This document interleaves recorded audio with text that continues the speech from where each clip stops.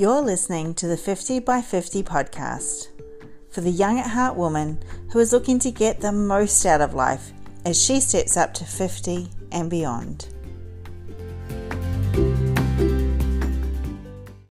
Hey there, it's Rochelle Marie. Welcome to this episode of the 50 by 50 podcast, where today we are joined by the marvelous Gillian, who has many last names, so I'm not going to say any of them because last names don't matter as much as first names as far as I'm concerned. So thank you so much, Gillian, for joining us today, and I'm really looking forward to our conversation. Hi, Rochelle. Nice to be here. Thank you. Yeah, thanks. So we're going to jump right in, as we do, and find out a little bit about you.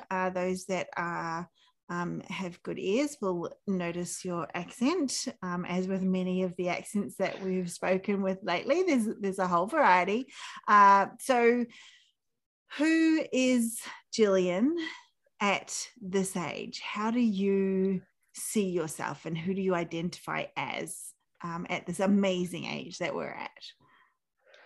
Hi, it is an amazing age, really, and I think everybody should celebrate that, really, because it is an amazing age to get to 53, as I have now. My birthday was last week. Happy birthday. And I loved, thank you. I had a lovely time, and it was lovely just to celebrate with everybody that I love and everybody that was around me. And to get to that age is it's a lovely thing to do.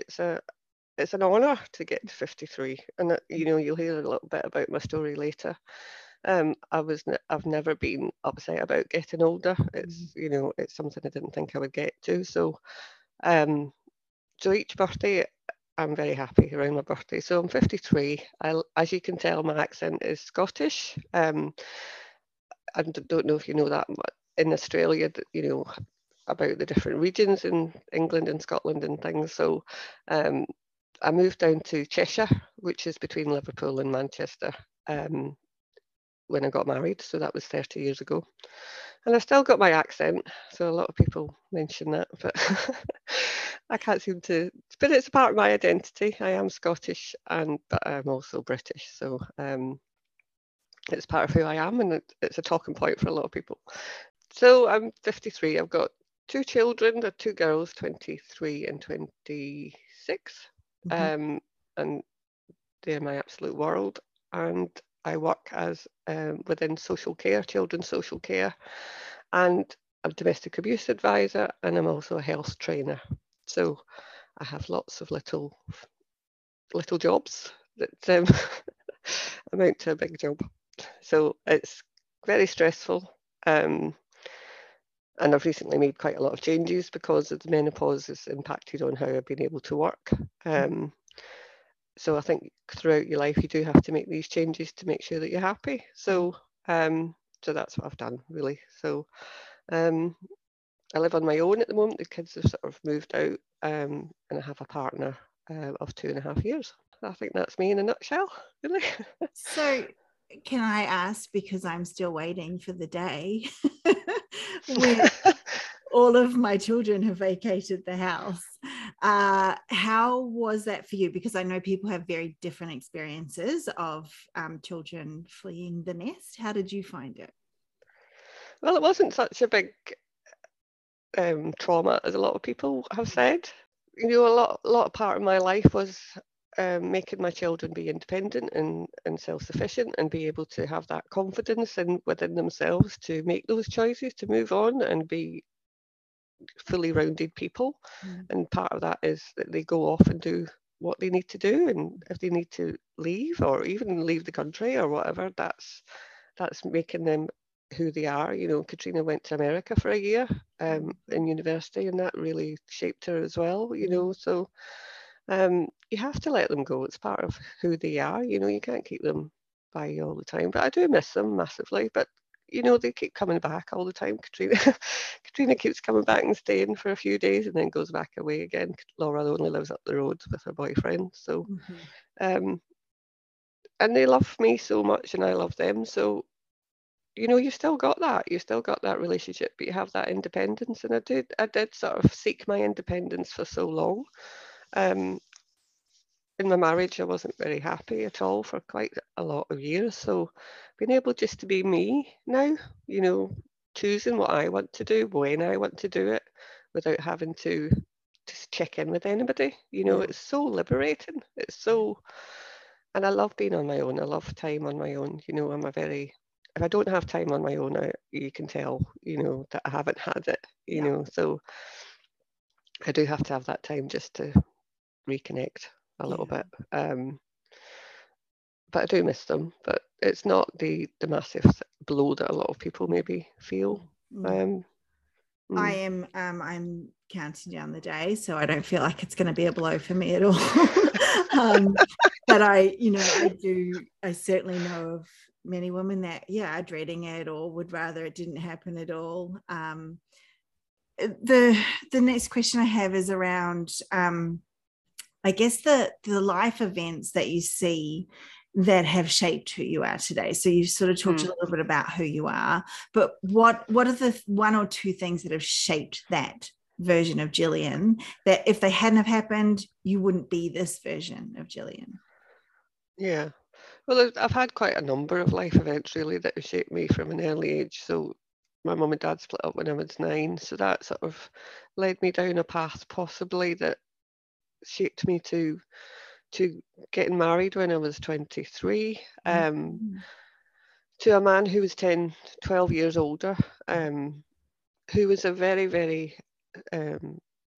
sensible man. He was very trustworthy. He was lovely. And I knew he would take care of me and be there and be dependable. And we would have a safe, secure life, you know. So I didn't have that as a person growing up. So that really shaped who I chose, really, I think. And in that way, we had a happy life. The children were well cared for and safe, and we had we travelled a lot. I've been at so many places. We had such a happy life with the children, travelling and everything.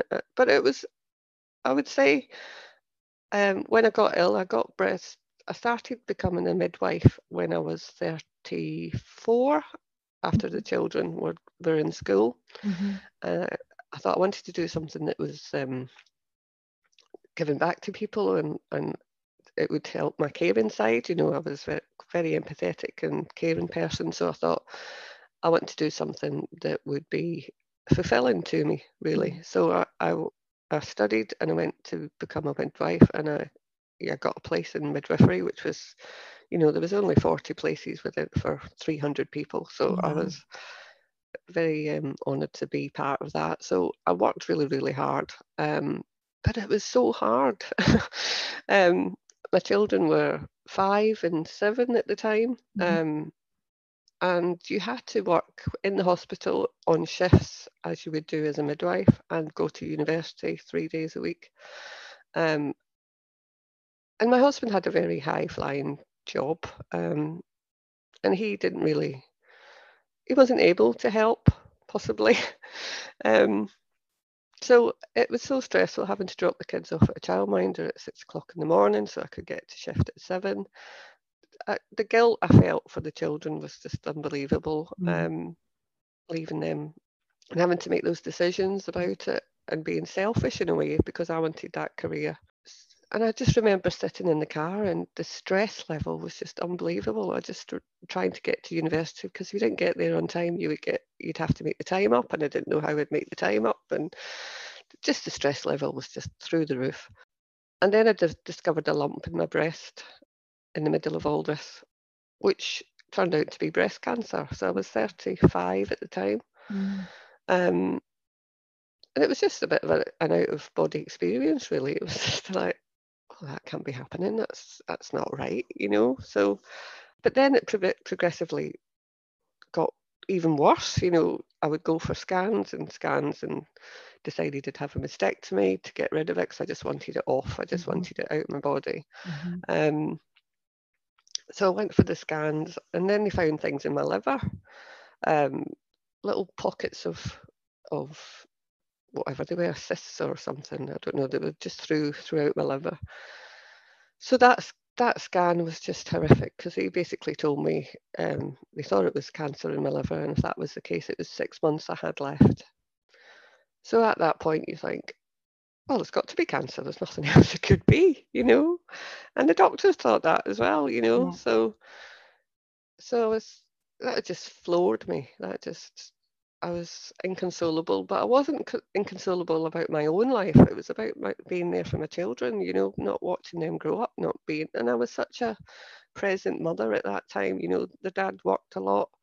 Um, I was the main caregiver. I was the main person there for them.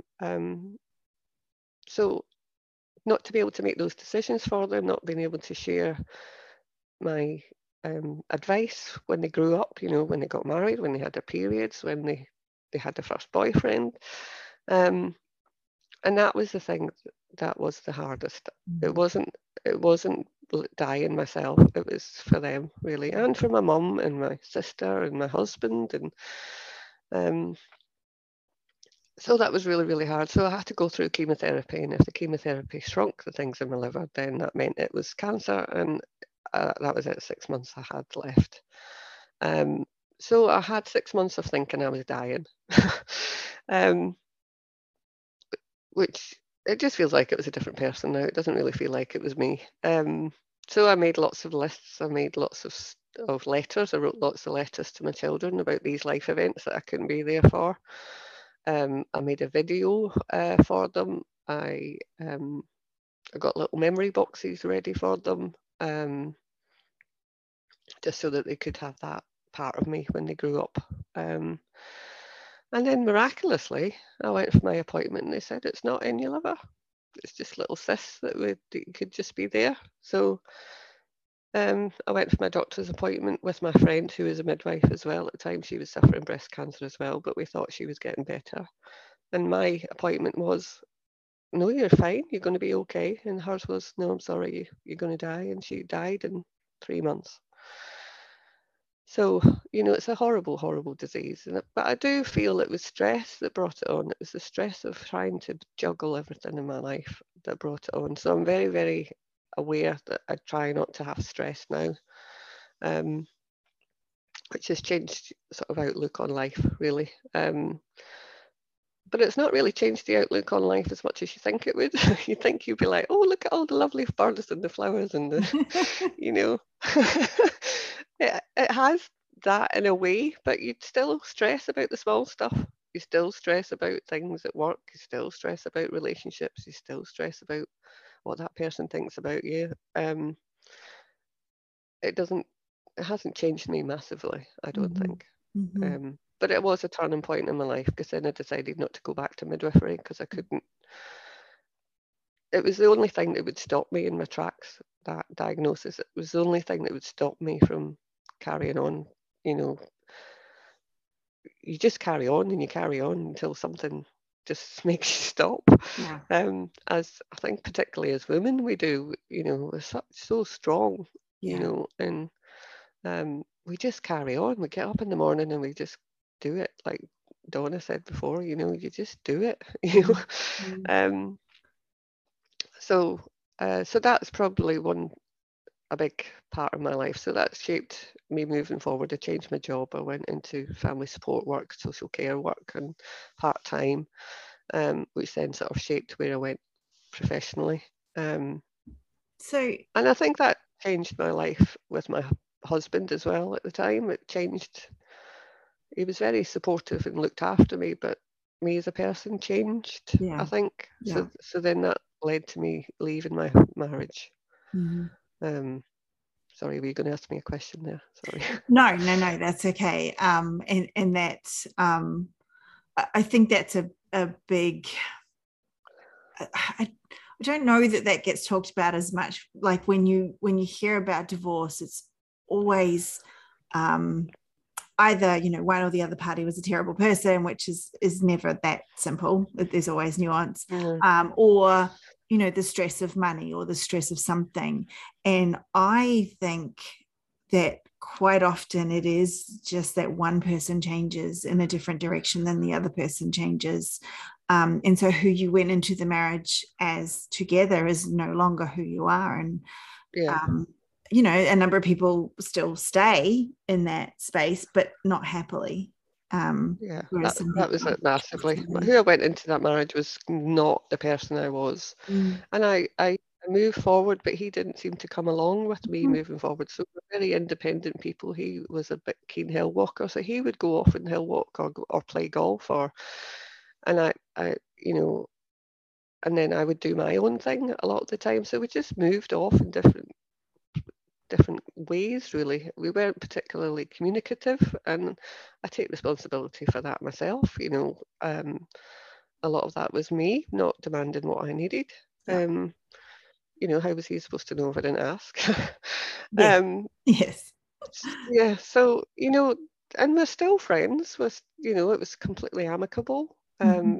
You know, I was unhappy for, I would say, about 10 years, and I kept saying about how unhappy I was, and he tried so hard to make it better. But by that point, it had gone. You know, you Mm-hmm. can't get that back, even Mm-hmm. if you try your absolute best. And I tried for the children, and I thought it would be better to stay for the children and have that stable life. I had a broken home, you know, as I say. Mm-hmm. Um, I just thought it would be easy. I wanted that stability and that financial stability, you know, for them. Mm-hmm. So I stayed for about 10 years, and it just got to the point where I just thought, I can't do this anymore. I cannot be this person anymore. Surely, and also I can't do that to him. You know, Mm-hmm. we were coming up to the 25-year anniversary. I couldn't, in all conscience, have a celebration for that, Mm-hmm. um, because it would be hypocritical, really. Mm-hmm. So, I still love him as a person. He's a wonderful man, but I wasn't getting um, that emotional connection with somebody, that partnership, that um, yeah.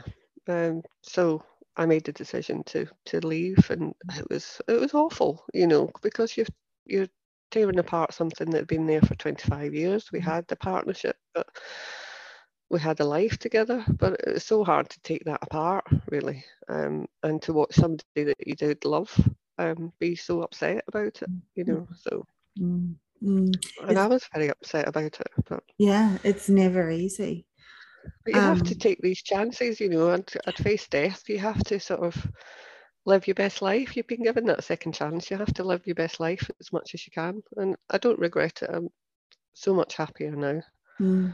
Um, I heard this, I think it was an article years back now, where they suggested that because the world's moved on a lot from when marriage was first a thing. And it used to be that we would get married reasonably young and we would probably be married for 20 years before one or the other of us passed away. And in that time, yeah, we had yeah. a child every second year and they would be out Mm, working the farm. And, you know, there was a real practical application to it. And so mm, this person had suggested that maybe we have 10-year marriage contracts, and every 10 years, you both need to come back to the table and decide whether the contract should be renewed for another 10 mm, years, mm, because we do change so much in 10 years. And at the moment, it is fraught with guilt and pain. And yeah, he was kind of saying maybe this is a way that we can leave the guilt and pain behind and change our expectations around marriage, and, you know, make it more mm. of a, and I do wonder if that would make us approach marriage quite differently as well. Like, you I know, think so. I yeah, if think we so. I know think it we're, would definitely. yeah, at Yeah. risk every 10 years, yeah, it'd be an interesting experiment. But then it would be a joint decision as well. You know, Mm-hmm, you mm-hmm. check in with each other, and I think that was part of my marriage. It was only when it got to crunch point that I actually said anything Yeah, about it, and at that point it'd gone. You know, yeah, my feelings had changed completely. I didn't want to be there anymore, and you can't get that back. no, So if it maybe we'd checked in before that and said, well, this is what I'm feeling, this is my problem at the minute, what can we do about it, then it might have changed. mm-hmm. um I don't know. No, I am a completely different person than I was when I got married. You yeah, know, he made the decisions about everything because he was a bigger earner. You mm-hmm. know, now I'm such a liberated feminist, you know, Mm-hmm. and you know, I'm not standing for this anymore, you know, so I make my decisions and I want to do what I want to do. So yeah. Woo. Yeah. Which I'm sure he wouldn't have stood, he would have carried on with that, you know, he would have been, he's not a controlling person. No. It was just the way it was, you know, so Yes. Yeah.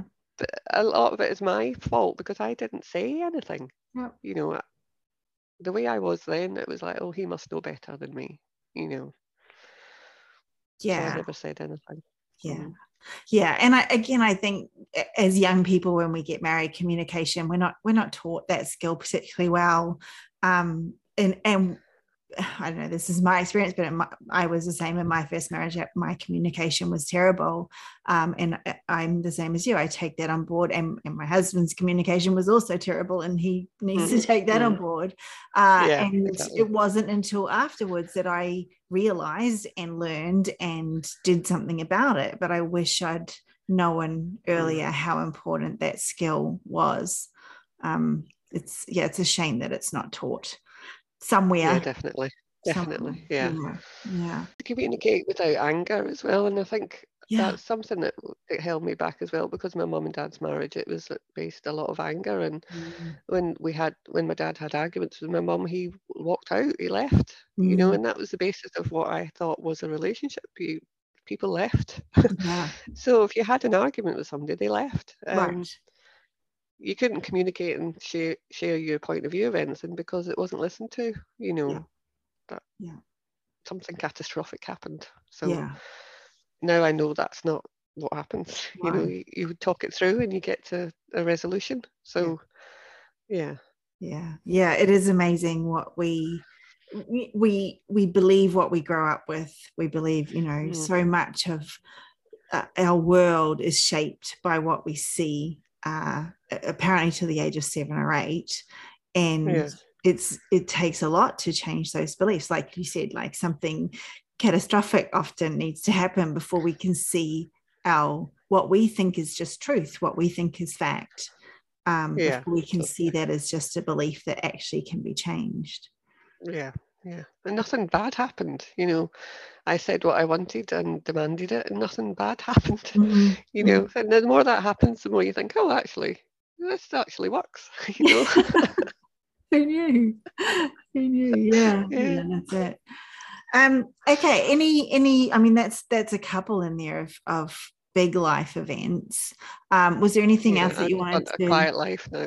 Yeah, I mean, yay! It's not a bad thing, I think. Yeah. Um, there's just one more question I have in there to sort of touch on, is that, like, you gave me goosebumps when you said that you went back in to the doctors to be told, after 6 months of genuinely thinking you were going to die, Yeah. to be told that you weren't. What was the thought process, the feelings? Like, I feel like I would have just folded to the floor if I was standing. So how did that land with you? It was absolute joy. It was absolute elation. It was absolute disbelief because Mm-hmm. I'd told myself for 6 months I was dying. You know, Mm-hmm. I prepared myself. I prepared my children. My children knew at that point that there was a possibility because that's what we were told to tell them. Mm-hmm. Um, my mother knew. Everybody. My mother was going into church and and praying, even though she's not religious. You know, um, it, but then it was almost unreal. It was almost an unreality that, oh, right, okay, I've got to really reconfigure now what my life is now going to be like. But I don't know. It did take a long time to get myself back to actually I'm going to carry on living. But you still have that fear.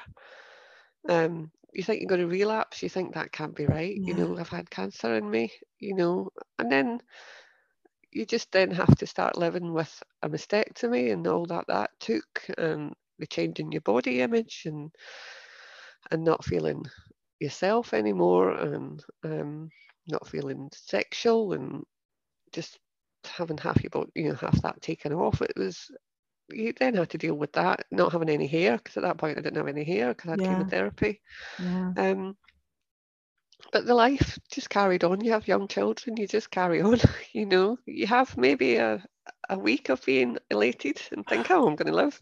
But then you still have to do the washing. You still have to get the kids to school. And then you just go into normality. And you live your life, the life that you thought you weren't going to have. And I'm so, so thankful that I've had that with my children. I'm going to cry now. But I'm so proud of them. They've achieved so much. And they tell me, I'm an inspiration. Katrina wrote an essay at school about it, and they can't believe that is the person I was either, and what I went through. So I'm so proud of them, and they've achieved so much. But I think that's because I did make those changes in life, I decided that they were my focus after that, and I worked my life around them. Midwifery wasn't for me, but it gave me a lot of skills to move on to what my professional life was then. I wouldn't be what I was now if I hadn't done that basis. The decisions I took then to go into family support then made me do what I'm doing now. So, but it gave me the opportunity to re-look at my life and what was important. So I changed my job. It made me go into a different area of work, which I wouldn't have had before I stopped midwifery. So I had weekends and Christmas with them. And it made me be present for my children and be that, we had such good times. We went on holiday together. We had fun. Like Donna said in a previous podcast, it made me be a child with them. It made me be somebody that was joyful and happy to be alive. And and my children were shaped by it as well.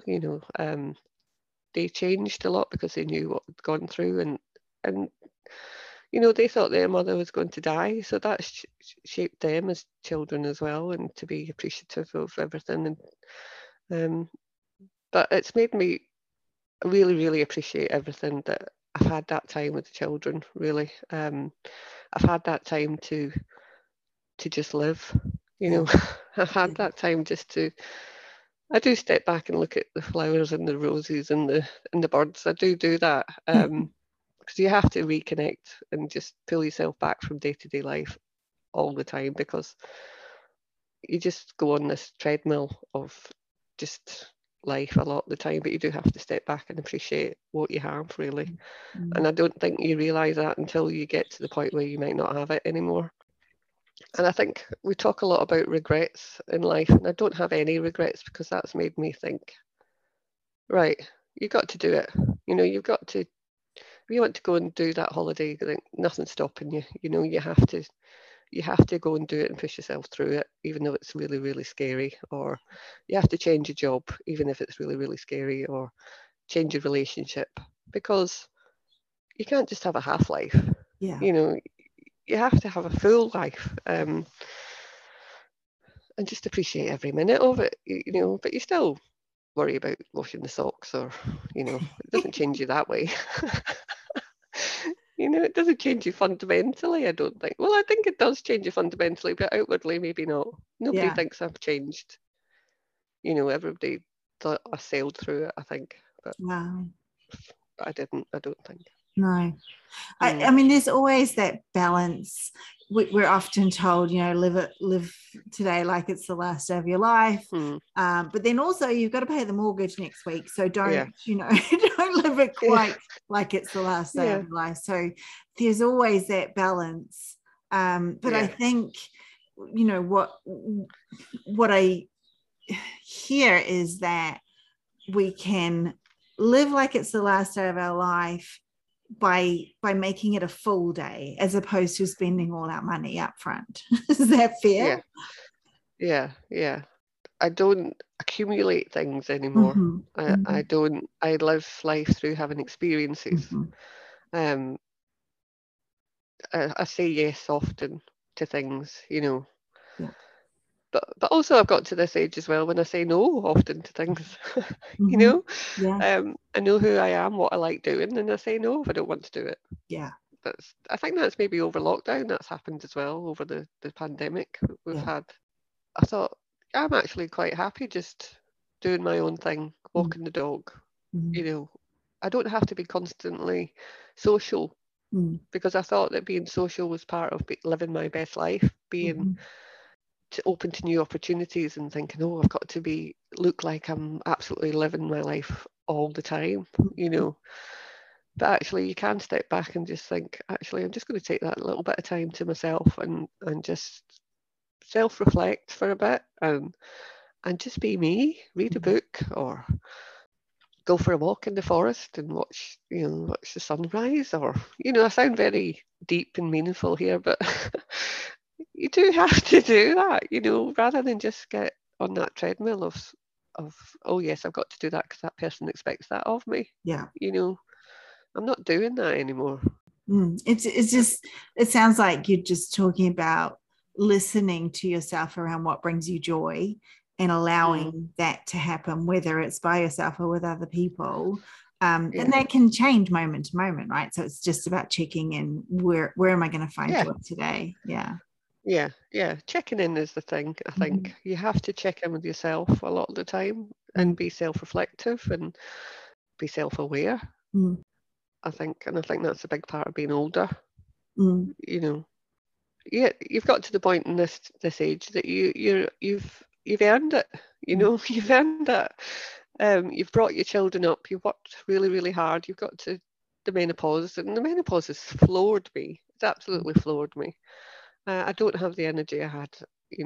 Depression just took over me. My anxiety levels were sky high. So I've had to do it because I can't cope otherwise. I cannot function without doing that.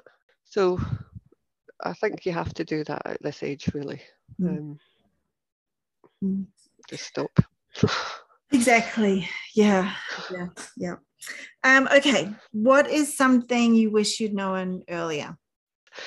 I think I touched on it earlier. I think it was about communication. Yeah. I think I wish I'd known to voice what I wanted, what I needed in my relationships. It wasn't trying to be this person that people expected me to be. And nothing really bad happened if I was selfish about things and I demanded what I wanted in a way. And a lot of that is the communication. I know it's a lot what went wrong in my marriage. I didn't actually tell him what I wanted. And, there was things like I was up all night being sick. And then in the morning he went off and went to play golf. And I was like, well, I've been sick all night. I've got the kids, Yeah. You're not going to go off and play golf. But I never voiced that. Yeah. Yeah. The person I am now would have said, no, actually, I need this help. You need to stay here and look after the children. I've not slept. I've been ill, And you can't assume that somebody would think that. You can't assume that somebody would say, oh, actually, maybe I should do that, because they've got their own agenda, haven't they? Yeah. So and probably I think it's about voice. Yeah. Sorry, I was just going to say, if we let them, if we haven't ever said anything, then and they've sort of done that behavior before, then they assume that you are okay with it because you've never said you're not. So like whereas if you start off that way, then they learn that behavior instead. And so, after a couple of years, they would be like, oh, you've been sick, I'll stay home. You wouldn't even need to tell them anymore because you've, I don't want to say trained them, but no, it's about adapting and living with people, isn't it? Your boundaries, exactly. That's it. You've said what I expect from somebody, and I deserve it, and I don't deserve to be sort of left like that. Or it could be anything. It could be, I expect you to wash the dishes, or I expect you to help with the hoovering, or it's about that communication. Like we said before, we should have skills in communication, which now with children on their devices all the time, that skill is being lost. We cannot have that one-to-one conversation where you say what you need and expect it back from somebody, really, and vice versa, and be able to accept that from somebody else. So I think I've learned that a lot of the time. And it also, with your children, that, you know, it's about being like that with your children going forward as adults. You're not mummy anymore. You're well, you are mum, but you're not there as the be all and end all to just do everything for them. You know, Yes. they have to be a joint partnership in that relationship as well. So I think, yeah, I've learned that maybe just communicate, you know, Yeah. put your needs first a lot of the time. It's not being selfish, it's what you need to do, really. Yeah. Yeah. And I mean, part of that is about listening in return, right? And Yeah, reciprocating. It's not definitely. just all Yeah. me, it's and what do you need? What Being do you actively need? listening. Yes. Yeah, not Yeah. listening to the point where you just want to say what you want to say. It's about listening to that person and actually trying to learn what they're not saying to you as well. Yes. Um, you know, what is underlying what they're saying to you, rather than just taking it as face value. You Yeah. know, where are they coming from, really? Mm, Mm. yeah. Yeah. Good lessons, I think. And like we said, yeah, if we could have everybody go through some kind of training for that, that would be a much better world than all the interesting arguments I see on social media at the moment. I try and stay off that as much as I can because I just don't understand all of the arguing. Okay, Yeah, final yeah. question, Gillian. What are you looking forward to the most right now? I think looking forward to just carrying on as I am now that I feel I am my best person now. You know, I've gone through such trauma in my life to get to the point where I am now. To get to the point where I'm happy in my own skin, I'm happy how I look. I don't care what people think of me particularly. You know, that's their problem, not Mm-hmm. mine. Mm-hmm. And as Donna said, you can do what you like. You know, you can dance in the stream, or you can dance through the leaves, and it doesn't matter. It's finding the joy in everything in life. You know, it's finding the joy in the little things. It's walking the dog and watching the sunset come up, or going on the beach. It's just living your best life, really. Being healthy, carrying on being healthy. And making sure mentally I'm healthy as well, to be able to live that and not be so stressed that I'm ill with it, you know. And actually appreciating that you don't need lots of things or money to actually be able to enjoy your life, you know. It's about going out in nature, it's about having your family around you, it's about those relationships with people you love. That's the thing that's the best thing really about life. Not having any regrets. You know, I don't think I've got any regrets about anything. I think that's the key, really. If you feel unhappy and are living, like Donna and I said, under that cloud of you don't know what to do, you don't know how to change things, you have to change it somehow. Mm. You do have to change it somehow. And what you've changed is different, but it's not necessarily worse. And you've made that decision. So that decision in itself is freeing. You know, that decision to do something is because you don't regret what you don't do.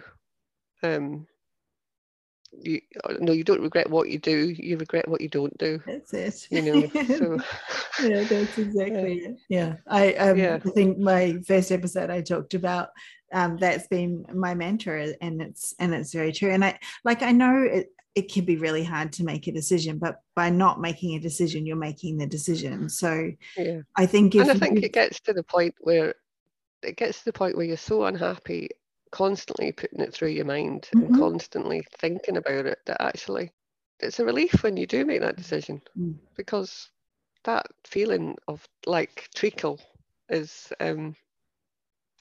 is not got that's gone, you Yeah. know. So it's got to be better. Yeah. Yeah. I think if you've been belaboring over a decision for a long time, anything 6 months, a year, it's enough. 10 And if years. you're at 10 10 years. years, then if you're at 10 years, it's probably time to make the decision because it's not getting any better. But you're not alone in that. You're definitely not alone. No, So, I know, I yeah. know, I know, I know. Yeah. Thank you so much for joining us today, Gillian. I really appreciated your conversation. There's some big things that have happened in your life, but I love how you've come out of it and your attitude that you have to it all now. It could have made you quite bitter. There's a few things in there that some people would take as the chance to write many angry letters to many people. So I'm glad you didn't choose that route and chose to, recognize it for the chance that it was and the changes that you made and how much better your daughter's lives have become because of it. So it's awesome. Yeah, definitely. My greatest achievement there. Yeah, that's nice. Okay, thank you so much. Thank you, Rochelle. It's been lovely. Wonderful. Thank you for listening right to the end, and we will catch you next week.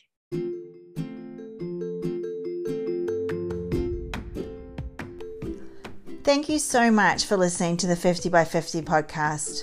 I'm really glad you're here. If you enjoyed today's episode, could you rate and leave a review? This really goes a long way in helping other women to find the podcast.